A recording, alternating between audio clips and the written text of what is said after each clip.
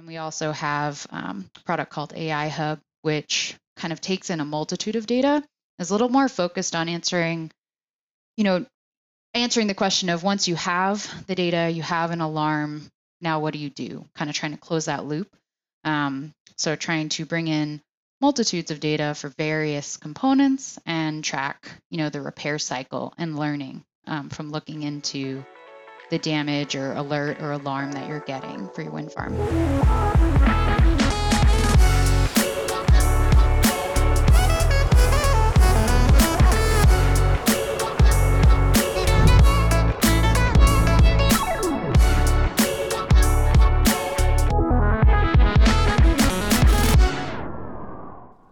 Welcome to the Uptime Podcast. I'm your co-host, Alan Hall. I'm here with Dr. Rosemary Barnes and Joel Saxon. We got a very packed show today, probably our best show ever, actually. Well, we're going to talk about why we keep hearing that some blackouts are looming in the United States and what we think might be some contributing factors and possibly how we can fix that.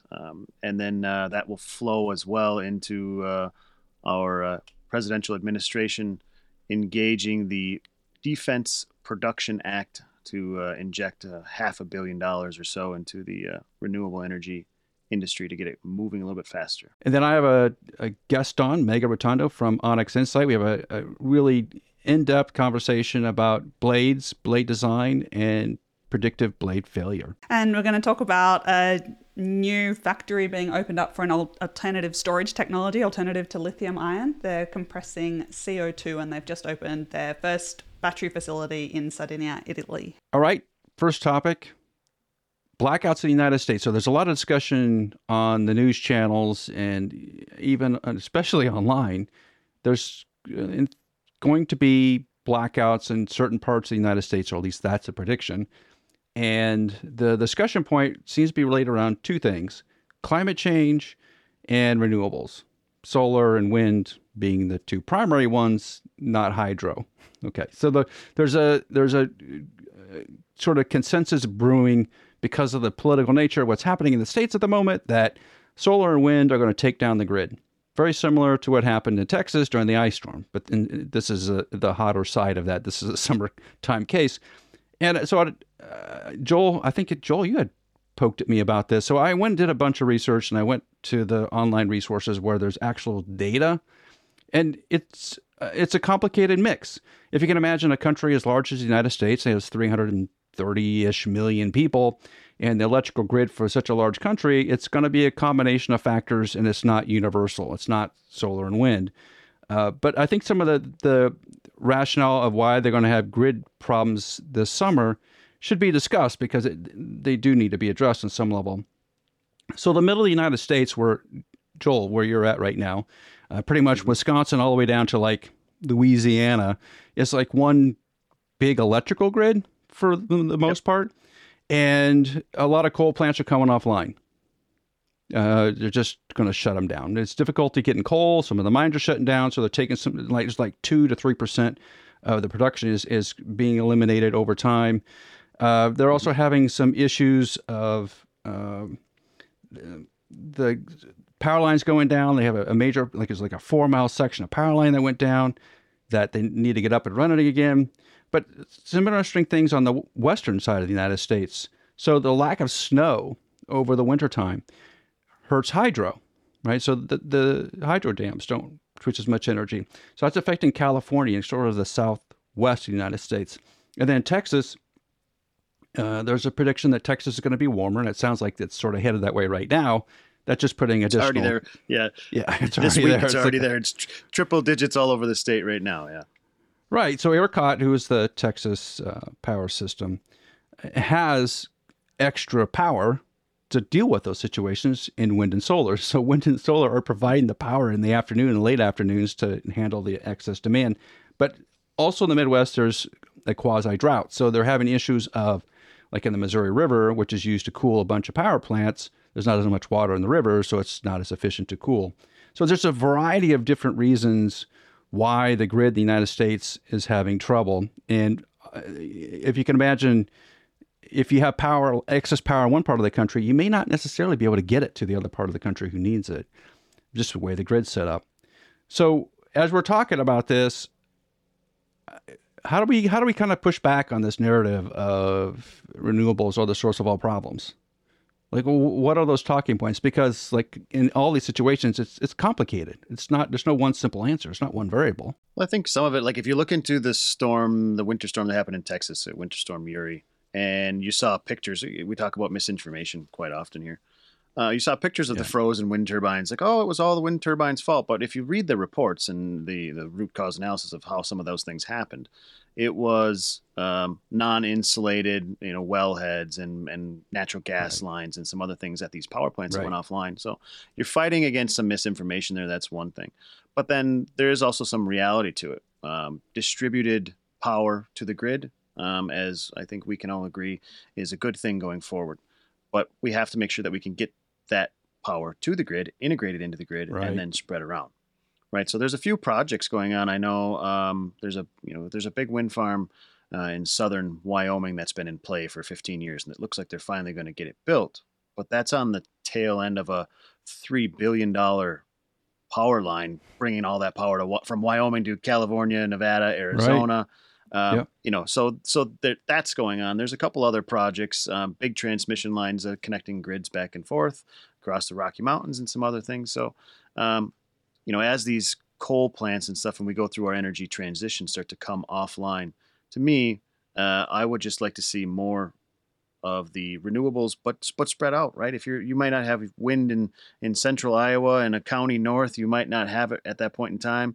But if we can get the hybrid solution, and where we have some battery storage, and then we can get all those things tied into the grid in a smart way, and upgrade that infrastructure, then we're on a better way to alleviating some of these, rolling blackouts and brownouts and whatnot. Rosemary, is any grid in the world really set up to go fully renewable right now? I think that we're getting closer to that in some parts of Australia. I mean, obviously there are some pretty close to 100% renewable grids, like in Iceland, for example, but, they're doing it a lot with anywhere that's using a lot of hydro and geothermal doesn't have these big challenges of the variable renewables grid. But the place that's furthest ahead on that is South Australia. They've got, I think, over 60% renewables, variable renewables. They've got no hydro, so it's just wind and solar. And they've reached over 60% over the last year from those sources.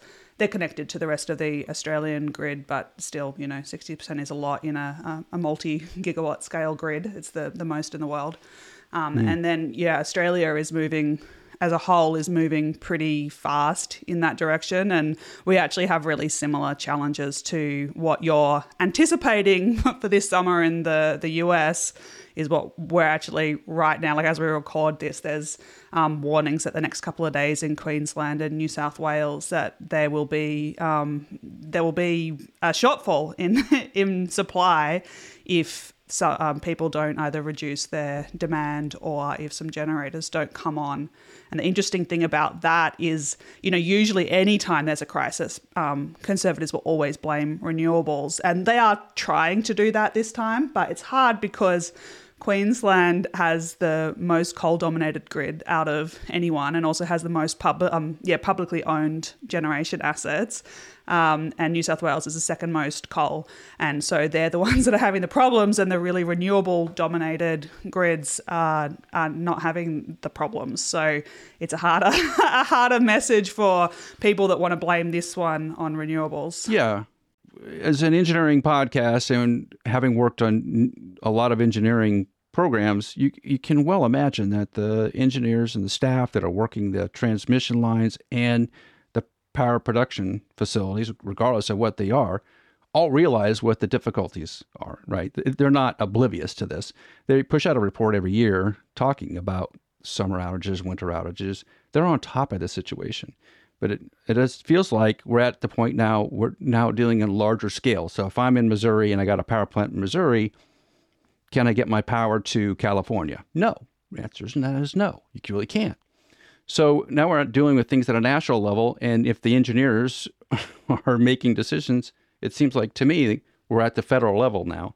And some recent things happen with the federal government where the president is using the Defense Production Act to throw about $500 million. And in the United States, $500 million is nothing. It's a drop on the bucket. But They're going to put some money behind solar, transformer and grid components, heat pumps, insulation, and electrolyzers for hydrogen fuel. Now, if we're really serious about having an electrical grid, handle these sort of blackout situations and getting power generation on the grid and being more distributed, Joel, where solar and wind are in more random places than a large power plant, are we ever going to get there with really a drop in the bucket in terms of finances? It doesn't seem like the federal government's on top of when you get transmission lines installed. We need to connect these pieces together. It's like the federal government is not listening to the engineers that are telling them what this should look like. Yeah, reading into what you see with the Defense Production Act that Biden is encouraging now, this $545 million in funds, to me it looks like it kind of mirrors what PTC funds are in wind, right? So they can use it. They can use it to put in an order. The government can put in an order from private industry, or they can use it to subsidize via tax base or anything. It gives them the ability to do these things, But so now let's look at the offshore wind in the U.S. and how the private industry has done this. We put these bids out, and now all of these projects are inked. And what it has done is allowed people to start building Jones Act vessels and start building quayside facilities for wind because that work is coming and that money's flowing. So if I could have a crystal ball, I would think take this $545 million and start and do it very visibly. Make it very visible to the private markets to see, okay, the government is starting to put some cash into this, to put some money into this, to help move those things along as a small catalyst. Because $545 million, that's one, if you just said, how much money do you have? That's one wind project. Like, it's gone. Right. But if you could spread that out for some, some hydrogen production things and some other markets that need it, and you have it very visible, maybe it will, okay, the government is supporting this. The people are supporting this. It'll spur the private industry to kind of use it as a catalyst, and that's my best hope for it. Well, and then there's always some piece in which the federal government has purview. There's some things that only the federal government can do. And going across state lines and putting large transmission lines in, when it comes to federal rules that are probably limiting that, they're the roadblock. And unless they're willing to do something about it, it won't change. Rosemary, I assume you have the same problem down in Australia, that the federal government says a lot of things, but when it actually comes into implementation, it seems to not be doing the work. It's like too difficult. You know what? Until, we just had to change of government. We talked about that last time. But until that point, we had a federal government that went out of their way to not talk a lot about, anything. They certainly didn't have any bold vision for renewables, and it was the states that got on with the business of actually, announcing and doing.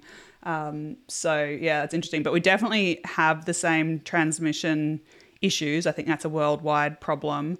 It's probably a good topic for another episode, actually, in depth, because there are some interesting solutions being tried to get, remove some of the obstacles to rolling out transmission fast, because it's really hard because, you got to go through a lot of people's properties. I'm sure you have the same problem, basically, and you can't just pick and choose which ones. They've all got to, link up. It's not like a wind farm where you could just, not put turbines on this person's place and put them somewhere else. You're not going to have a transmission line that snakes around to, take care of what people, which people want to be involved.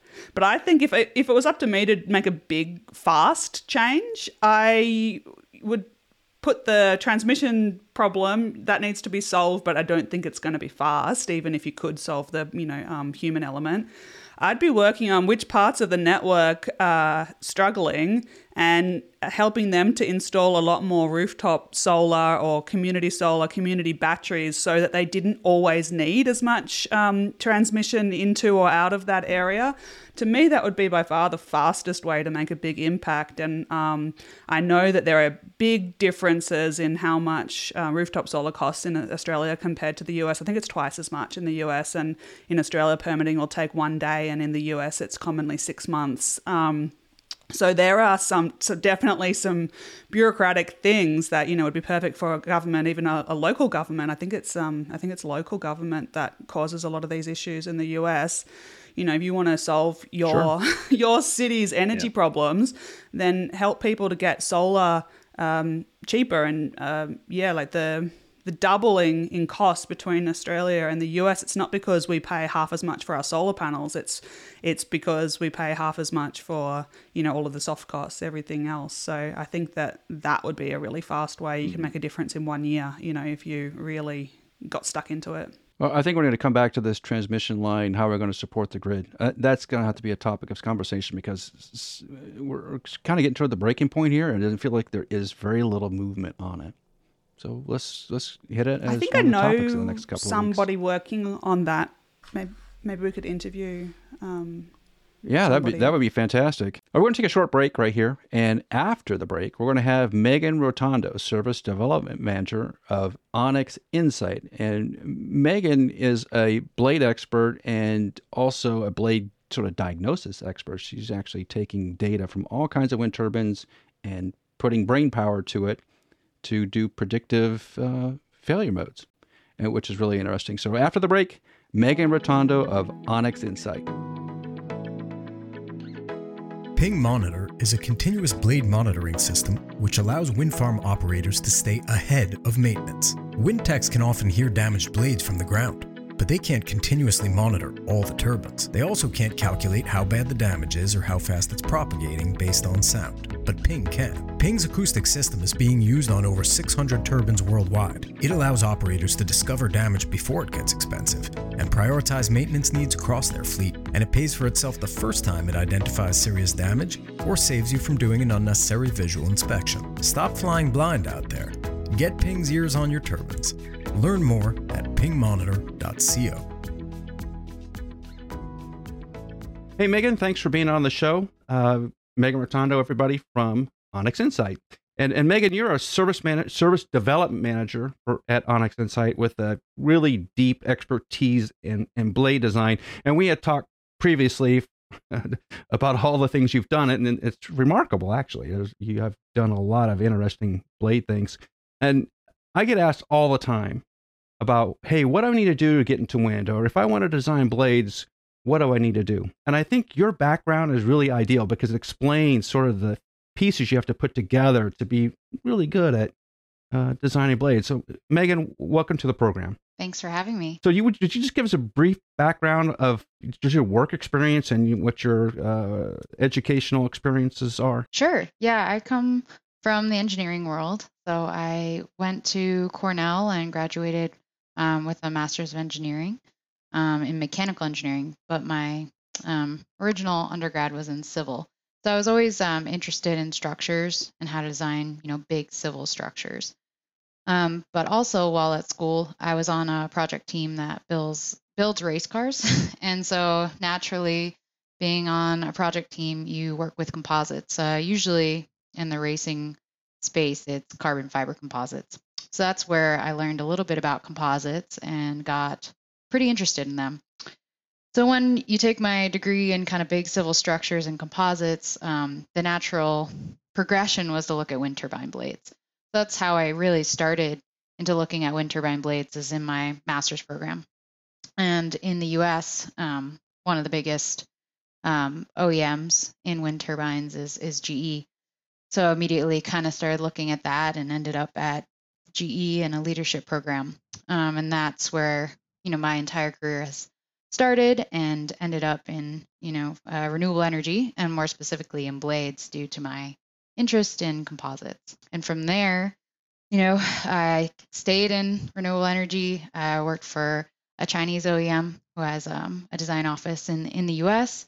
And after that, got an itch to kind of look at the operations and maintenance space outside of, kind of the original design, kind of complete the life cycle of the product. And I moved to ONYX Insight in the beginning of 2021 to start looking at the operations and maintenance for blades, damages, how to maintain them, how to repair them, and anything that could go wrong with a blade. So you just started as a civil engineer, decided to be a mechanical engineer, got interested in composites. You start working in blades, which is actually a very typical story, and that they kind of find their way into blades and wind energy and really stick with it. But that means probably changing jobs a couple of times and doing a little bit of moving around and taking on support tasks and just learning from the ground up. And that eventually leads you into the role you're in, which is more of a predictive maintenance RCA type role. And now at ONYX Insight, which if you're not familiar with ONYX Insight, it's a predictive maintenance company essentially. And as everybody knows, has been doing a lot of things in drivetrain for a long time. So you walk into ONYX Insight, but ONYX Insight already does condition monitoring, right? They have just a whole plethora of options there. You want to describe sort of what ONYX Insight does? So ONYX is an interesting company. Yeah, as you mentioned, they come out of drivetrain. So vibration-based monitoring using accelerometers. It's a pretty established field in most industries, but at the time when they'd come in is a little bit new for wind. And ONYX has kind of got three parts to it. It has the hardware side, so our products like EcoCMS or EcoPitch, which are actually the physical hardware needed to monitor your gearbox, main bearing generator, and similar with EcoPitch to monitor pitch bearings. So there's the physical hardware development that's owned by ONYX. And then of course with that, there's software. So in order you can't just have the hardware, you need to take in the data and analyze it. So ONYX has our own software platforms to do a multitude of things. Related to the drivetrain monitoring, there's a software to look at the analytics coming in from the accelerometer data, so the vibration data, manipulate it and be able to trend it, alarms. And we also have a product called AI Hub, which kind of takes in a multitude of data, is a little more focused on answering the question of once you have the data, you have an alarm, now what do you do? Kind of trying to close that loop. So trying to bring in multitudes of data for various components and track, the repair cycle and learning from looking into the damage or alert or alarm that you're getting for your wind farm. We also have Field Pro, which is like an inspection software, so that actually, mobile device, you're out in the field as a tech, doing an inspection. This came out of just the way ONYX works. It's kind of coming out of customer issues. So naturally, if you're getting alerts about your gearbox, you need to go do a borescope inspection. It was difficult to get, quick data, or you have a turbine, you have a tech up tower, and you need to get some good data. So that was kind of built out of just being able to use your cell phone and have an app to take data and go through the tower and upload things to a database, and it would come directly back to the engineers. So that's the software side. And then the engineering side, which is where I sit at ONYX. So the company was really built out of design engineers originally from, the drivetrain side. And that's the basis for ONYX. We're not just a sensor company or a hardware company or just a software company with really good, development or analytics. We have wind turbine engineers in-house because we want to first develop the software that and hardware that actually solves problems. It's not just a nifty piece of hardware or software. And then also you can dive into the physics of the problem. So you're not just looking at the high level data or analytics, you're actually understanding why these problems occur. And that adds that extra level to the analysis and vibration analysis that they did originally. And now we're expanding, and I'll get into that because, I do blades. But yeah, you kind of have to have that background. So you're not just saying that there's an alarm or an alert. You now have that extra level that ONYX can provide of, we've seen a lot of these. This is what this type of failure looks like, and this is what we recommend you do because of it. So that's where it comes into blades. So ONYX is looking into kind of full turbine condition monitoring. And as always, we start with engineering. So I joined to bring the blades expertise. We have electrical expertise in-house now, and tower and foundation expertise as well, and pitch bearings, of course. As one of the blade experts, and you just have a tremendous amount of experience, everybody knows, or pretty much everybody today is using drone data. And what you get is just a whole lot of pictures. And sometimes they're spliced together, sometimes they're not. It depends on who's doing the project, actually. And from that, it just is overwhelming, right? It's just a lot of data.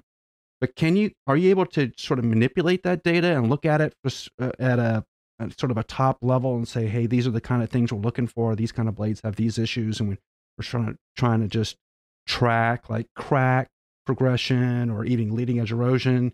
How does that fit into the AI Hub world? So currently, it can bring in kind of the blade data that is coming from a drone inspection company. Usually focused on those that you want to repair. The other piece that we're looking at, which is more of a high level, so currently right now, although I'd love to get crack progression in AI Hub, currently right now it's looking at a little bit more high level. So looking at maybe an aggregation. So part of AI Hub has like a data exploration space where you could bring in more of the high level data. So looking at maybe number of turbines or amount of number of blades that have damages or the amount of damages on those blades tied with maybe some SCADA data or number of emergency stops that were on that turbine. That's more of the data exploration space. And that's more of a high level. There are definitely some more detailed analysis on that crack progression level or trending, which is not currently fit into AI Hub. It's a lot of players in the space don't know yet what to do with all this data. There's a lot of really good data out there. I mean, the industry has now been doing drone inspections for about 5 years, and along with those images is coming that metadata, which is where you'll find the length and width and location and defect type and surface of the blade. And that data is just massive. And the problem with that data is it's very dirty data, for lack of a better word. It's subjective a lot of times. So one company or even person within a company looking at that data will say it's a severity 3, and then another company will say it's severity 4. And then, the owner operator goes in and changes it to a severity 2. So there's a lot of variation in that. There's also variation in the location. So it may say 1 year it's at 27 meters along the blade span. And then the next year, the same company, the same drone, just from, I guess, errors in the location of, where the drone is and how it's sizing it, it'll say it's at 27.8 meters. Also sizing. Sometimes when you draw the box around the crack, you may say, oh, well, there's a bunch of little ones. We'll just draw a big box. That's one defect. And then the next year, someone's like, you know what? These are all little cracks. I'm going to draw 5 little boxes. So if you're trying to compare, how did that crack progress just on a data level? So you're not physically, because you want to look at 100 cracks. So you're not going to look through each image. You want to do some data analysis. You want to do some trending. That's going to confuse the trending because it'll say that you had one large crack, even though, there's nothing to tell you that there's multiple cracks in there. Versus, next year it turned into 10 small cracks. So it's really hard. You have to think of clever ways to normalize that data. You can try to do this on area or kind of, where it's located. You have tolerances to handle the span location issue. So there's a lot that can be done, but I think the industry hasn't quite cleaned up the data enough to move forward with that, like really detailed crack progression. Yeah, it's very manually intensive work to do. And so is the key then really standardization? I know that has popped up a lot in the last year or so, just describing what damage is and everybody using the same definition of damage. There is no standard right now, and which makes it hard, right? I mean, how do you have predictive tools if you don't have the underlying data and consistency in that data? And what do we do about it? That's a great question. And I think coming in from design and my engineering background, design engineering, I was all for a standard. I was like, we should have a standard. This makes sense. When, a crack is a crack. We should have a standard. I think looking at the damages and actually being in the industry and really thinking about it a little more deeply, I think it's more difficult than it seems at surface level because of the way blades are designed.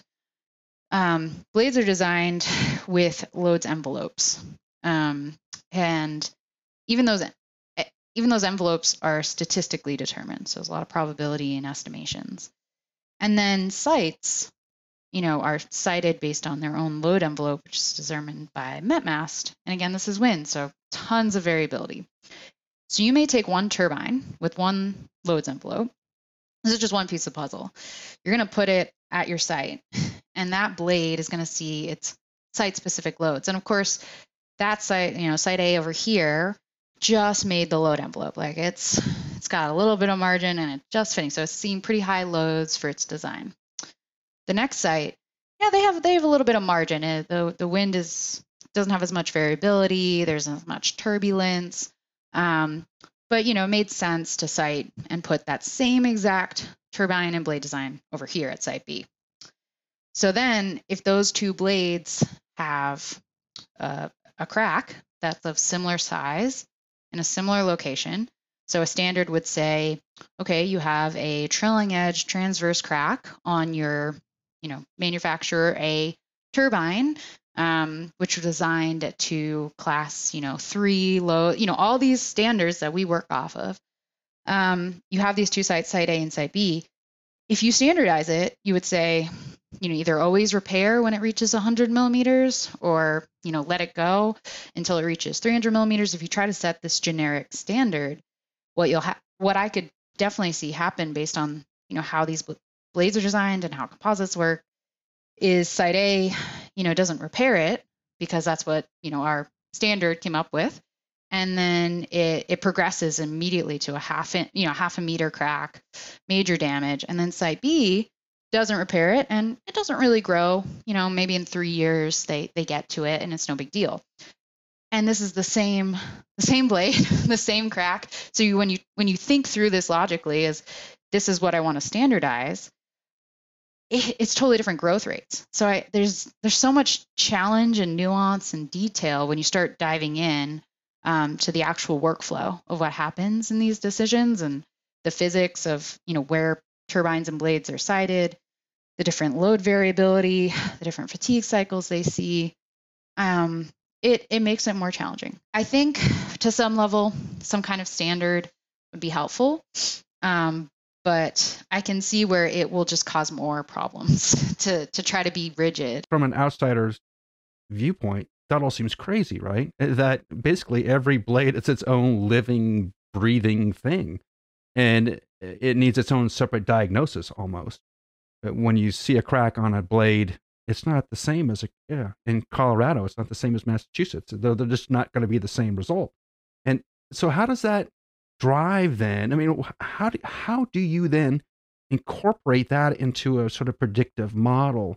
Is there even a way to do that? Or we just need a lot of smart people like you looking at a lot of photos to figure out what ought to happen next? There's definitely stuff, more standardization and more analysis we can do on a high level to help with predictive maintenance using lots and lots of data and kind of establishing baselines in terms of, what regions on certain models and certain areas, you can try to aggregate if you have enough data and provide kind of some baseline of experience. So I think that data analysis is still very important. But then there's always that second layer. I think there always will be an engineer who needs to look at that and make sure that makes sense.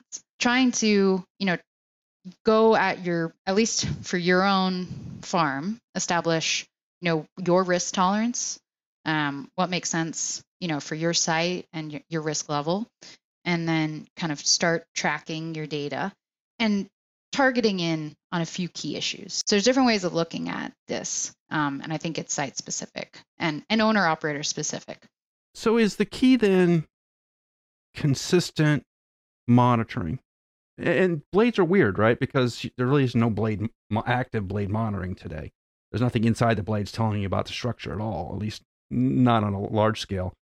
So is it then every year, particularly early on, you need to be doing some drone inspections of every blade? Is that where it needs to go? Just so when you get to years 5, 6, 8, 10, where it really starts to matter, you have this progression? Because without having that initial data, you don't want to start at year 5, right? I mean, you just lose the progression, which is what you're using to do your analysis with. Yeah, and it's kind of a hot topic because there's pros and cons, and it's that typical, like optimization problem where if you do too many repairs too early, you're kind of spending too much money on that repair. And then if you're waiting until you get, a catastrophic failure, you're going to spend way too much money because you've let it go too long. The tricky thing is finding that middle point. So it really does depend, and that's where the high level analytics can help. So understanding just generally, what's the load level, what's the site level from the get-go? Are you at a highly loaded site? Lots of turbulence intensity, lots of precipitation for erosion, having kind of failure, just general failure rates, which ONYX does a little bit of work in as well. Just understanding from a really high level what's the failure rate based on certain site conditions or turbine models or design types. Understanding what those failure modes are from a high level may determine when you start your initial inspection. I think within the warranty period, it's good to have a baseline, but you shouldn't be seeing, unless there's some major design issue, you're really not going to be seeing, those little cracks that are going to grow throughout the lifetime, starting from year 1. What I'm kind of learning and gaining from the industry is seeing that year 5 is when you may start to see things pick up, and year 10 is definitely when you're going to be seeing the smaller cracks starting to progress on a fatigue basis that you can maybe trend and take a look at.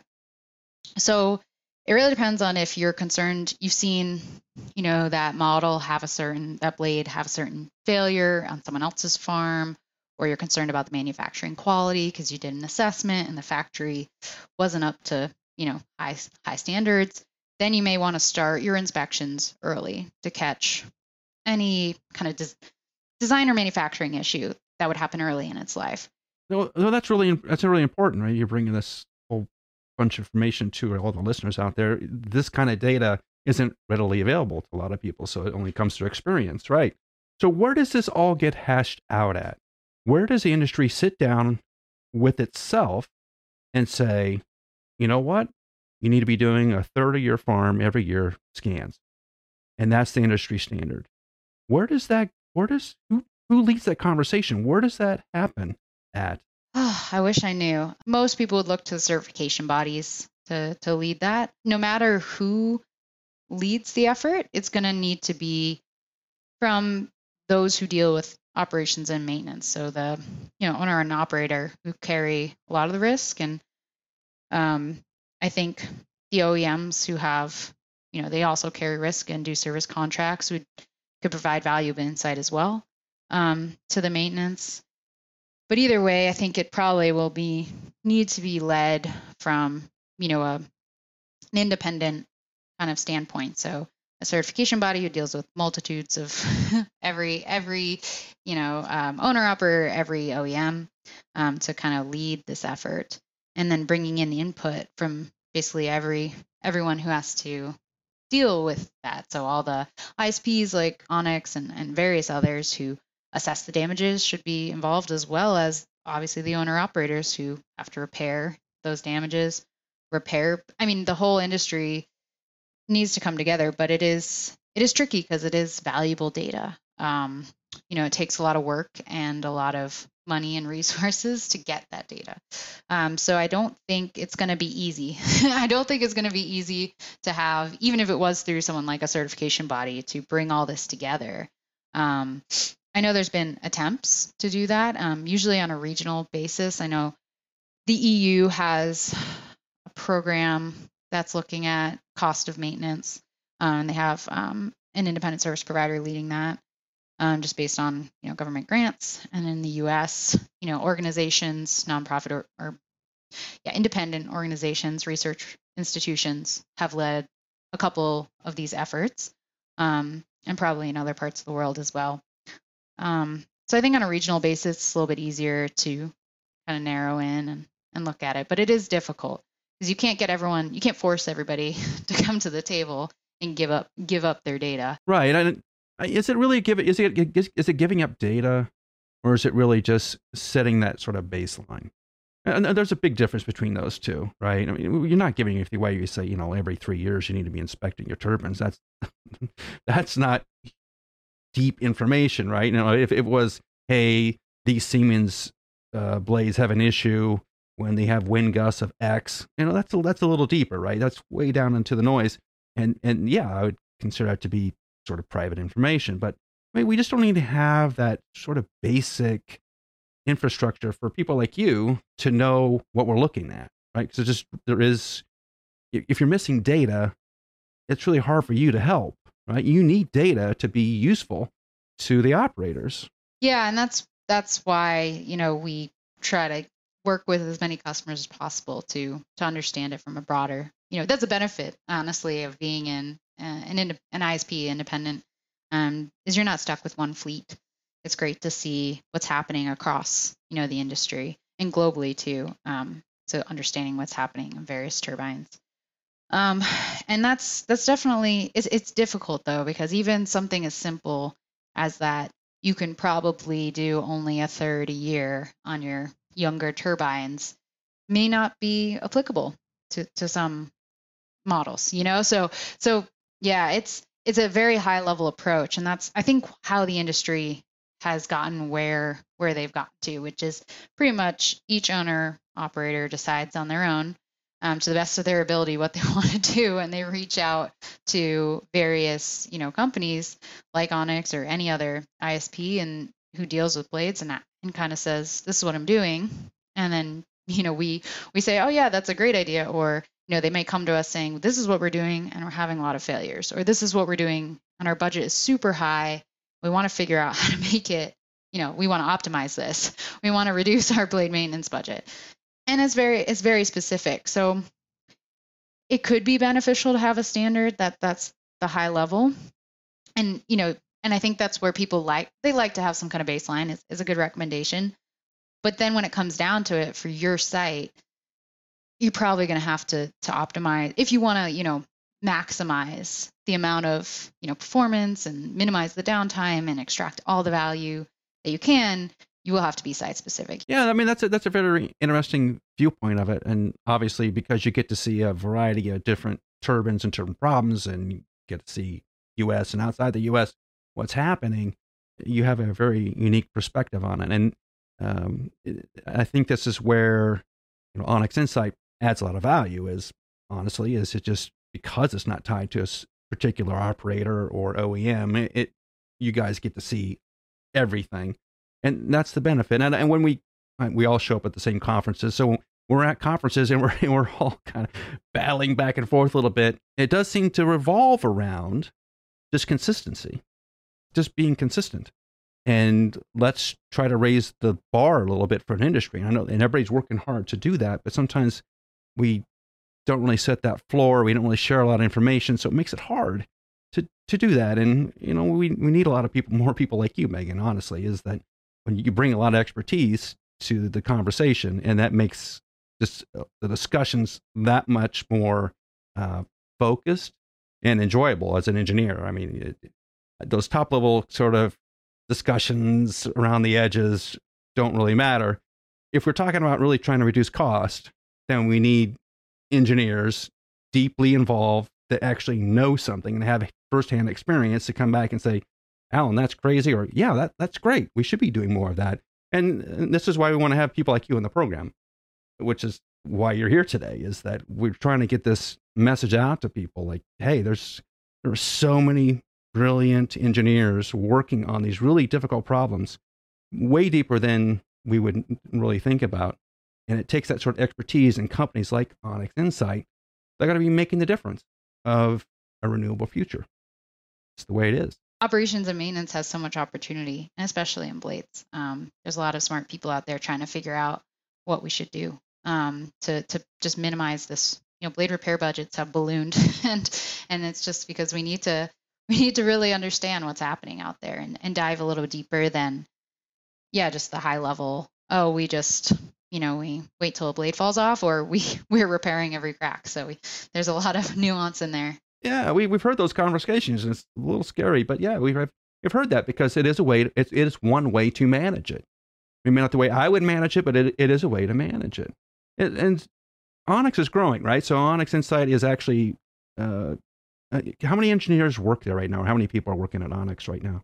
A little over 100. We might even have crossed the 120 mark at this point, because we also have, we have monitoring engineers and consulting engineers, and then software developers of software engineers. So there's a lot in the works, but ONYX is definitely growing. And blades, we're looking for good blade engineers because they are a very hot topic, and we have a lot of blades work.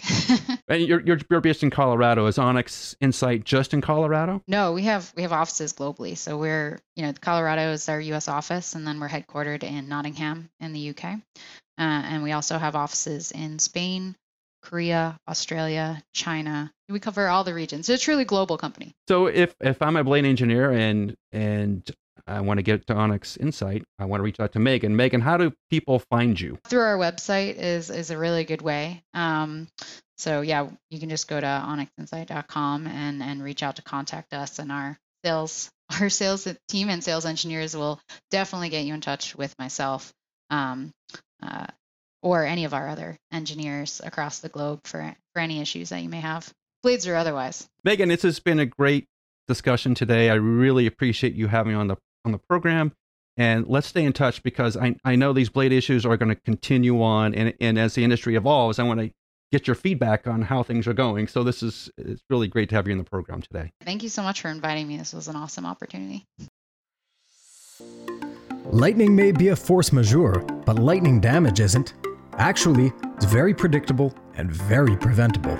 Strike Tape is a lightning protection system upgrade for wind turbines made by WeatherGuard.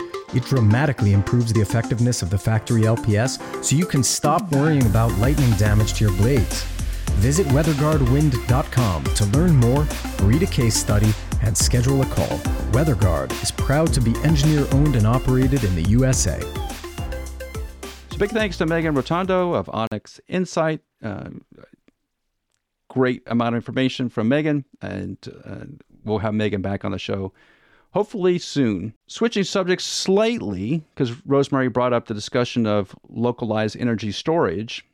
There's a company called Energy Dome, and if you haven't seen this online, there's some YouTube videos showing how this works. But they're basically created a CO2 battery storage facility. So they are just completing a facility in Sardinia, Italy. It's a 20 megawatt, 200 megawatt hour installation. And it's going to be fully functional by 2023, but it's up and running at this point. And it's a system that can store energy for up to 10 hours at roughly half the cost of lithium-ion batteries. And it's a closed-loop system. So, Joel, what they do is they take carbon dioxide, they compress it, they cool it, they turn it into a liquid, they put it in storage tanks. That's the storage part. When they want to use that stored energy, they expand it back up through a turbine. It spins a turbine to make electricity. Therefore, you have a closed system storage battery that's not chemically based, so to speak, like a lithium ion, but it's actually sort of physical gas compression. Was it a gas cycle, essentially? Yeah, it's a gas cycle system.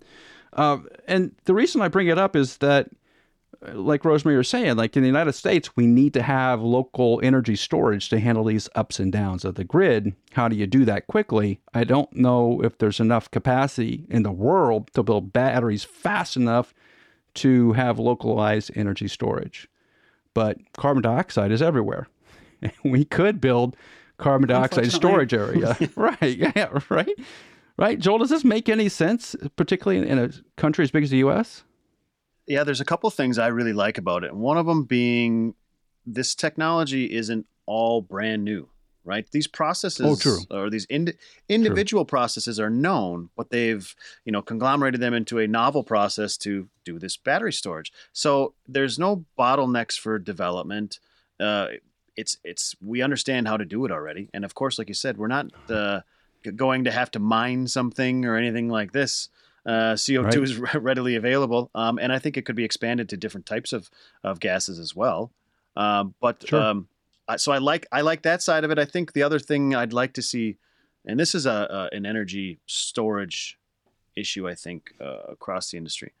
I think we have to get away from calling them batteries. And the reason being is battery from a technical sense works. But when you're talking to the general public, they think of battery as something that's a physical, like a lithium ion battery. Like when someone says battery Right. storage, if I say battery storage to a guy down the street, he thinks of how many Duracell D-size batteries can you put in one building? So I like I really like the concept here, but I don't like CO2 battery. I like CO2 energy storage facility, and I think that would do better for it. But as it sits, they say it's ready to go, and we can install it in large quantities. The supply chain is, or large capacities. So the supply chain is there. The technology's developed. I say we hit the ground running with it. Rosemary, Australia has probably already built similar things to this. I know pumped hydro is the great savior in Australia, and rightly so. It's pretty simple, right? You pump water up, you store energy in the water because of gravity, and then you let it come back down and create electricity again. So it is a quote unquote, like Joel was saying, it is a battery, or more like an energy storage system.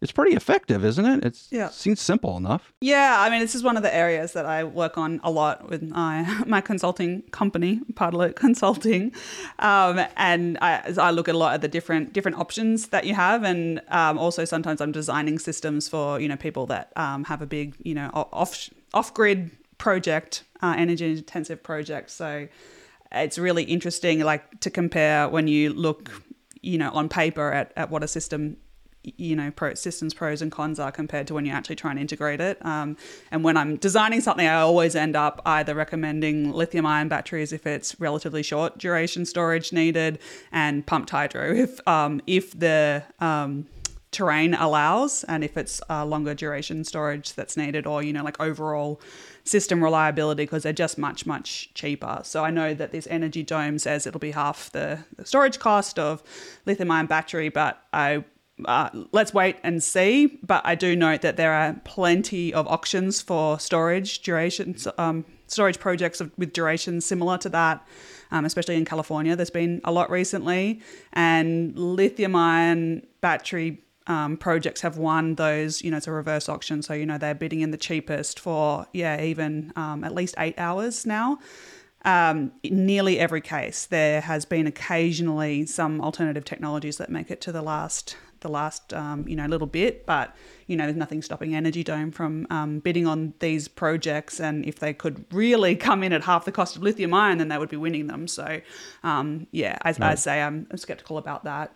The problem with like Joel said, I like this technology because it uses a lot of aspects, like not new aspects. Like we've been able to compress and uncompress fluids for a long time. Compressed air energy storage is one that's fairly mature, fairly mainstream, and the CO2 version has some advantages relative to that in terms of the density of the energy that's stored, but they do suffer from low efficiency compared to a lithium-ion battery. It'll be around 90% pumped hydro, at least above 80%, and compressed fluids.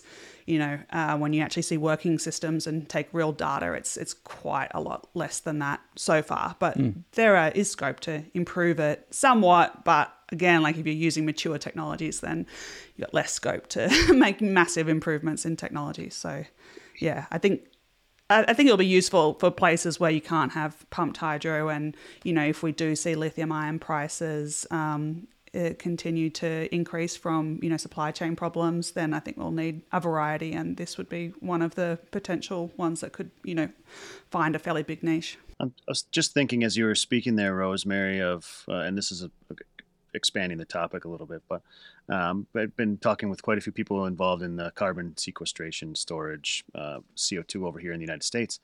And I'm thinking about, this is 20 megawatt, 200 megawatt hour plant. Can supply, storage for 8 hours.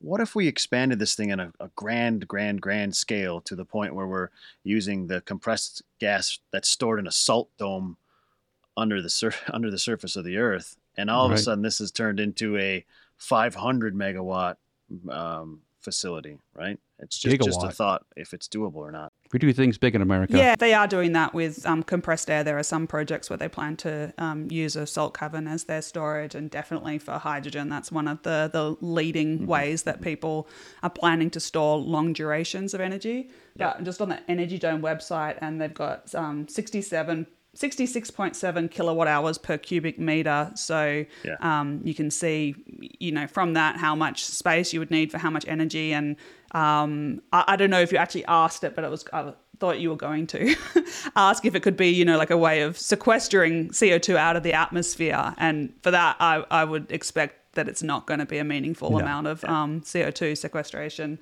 But I definitely hope that they, take it from the atmosphere rather than making it specifically for this purpose. Right. That would be a good use for some of the CO2 from direct air capture. But I don't think it'll be a lot. Active projects of that sort, right? You guys have heard of Air Products, right? They supply gases and air all over the place. They've got a $4.5 billion project going on in Louisiana right now.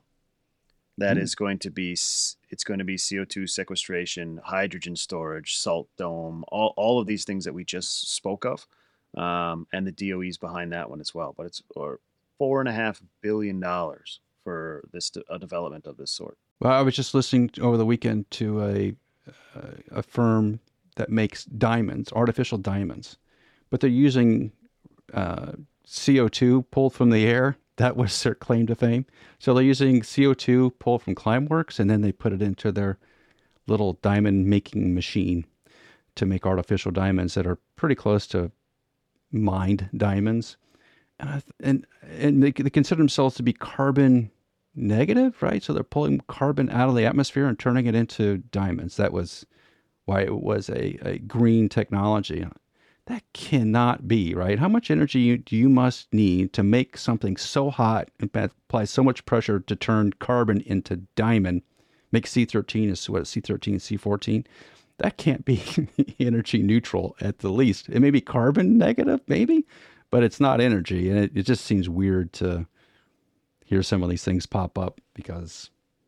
but you've really hit the nail on the head for the problem with the vast majority of these trendy carbon uses, that they add so much energy use to, and even direct air capture, like the amount of energy that you need to do it. You can source it from renewables, but you could also, we don't have enough renewables to do all the things we really need with it. Saying. And I mean, my biggest thing with the diamond capture is, we need to remove gigatons of CO2 from the atmosphere, and there's a reason why we measure diamonds in carats and not gigatons.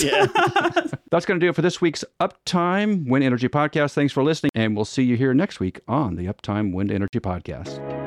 Get the latest on wind industry news, business, and technology sent straight to you every week. Sign up for the Uptime Tech newsletter at weatherguardwind.com/news.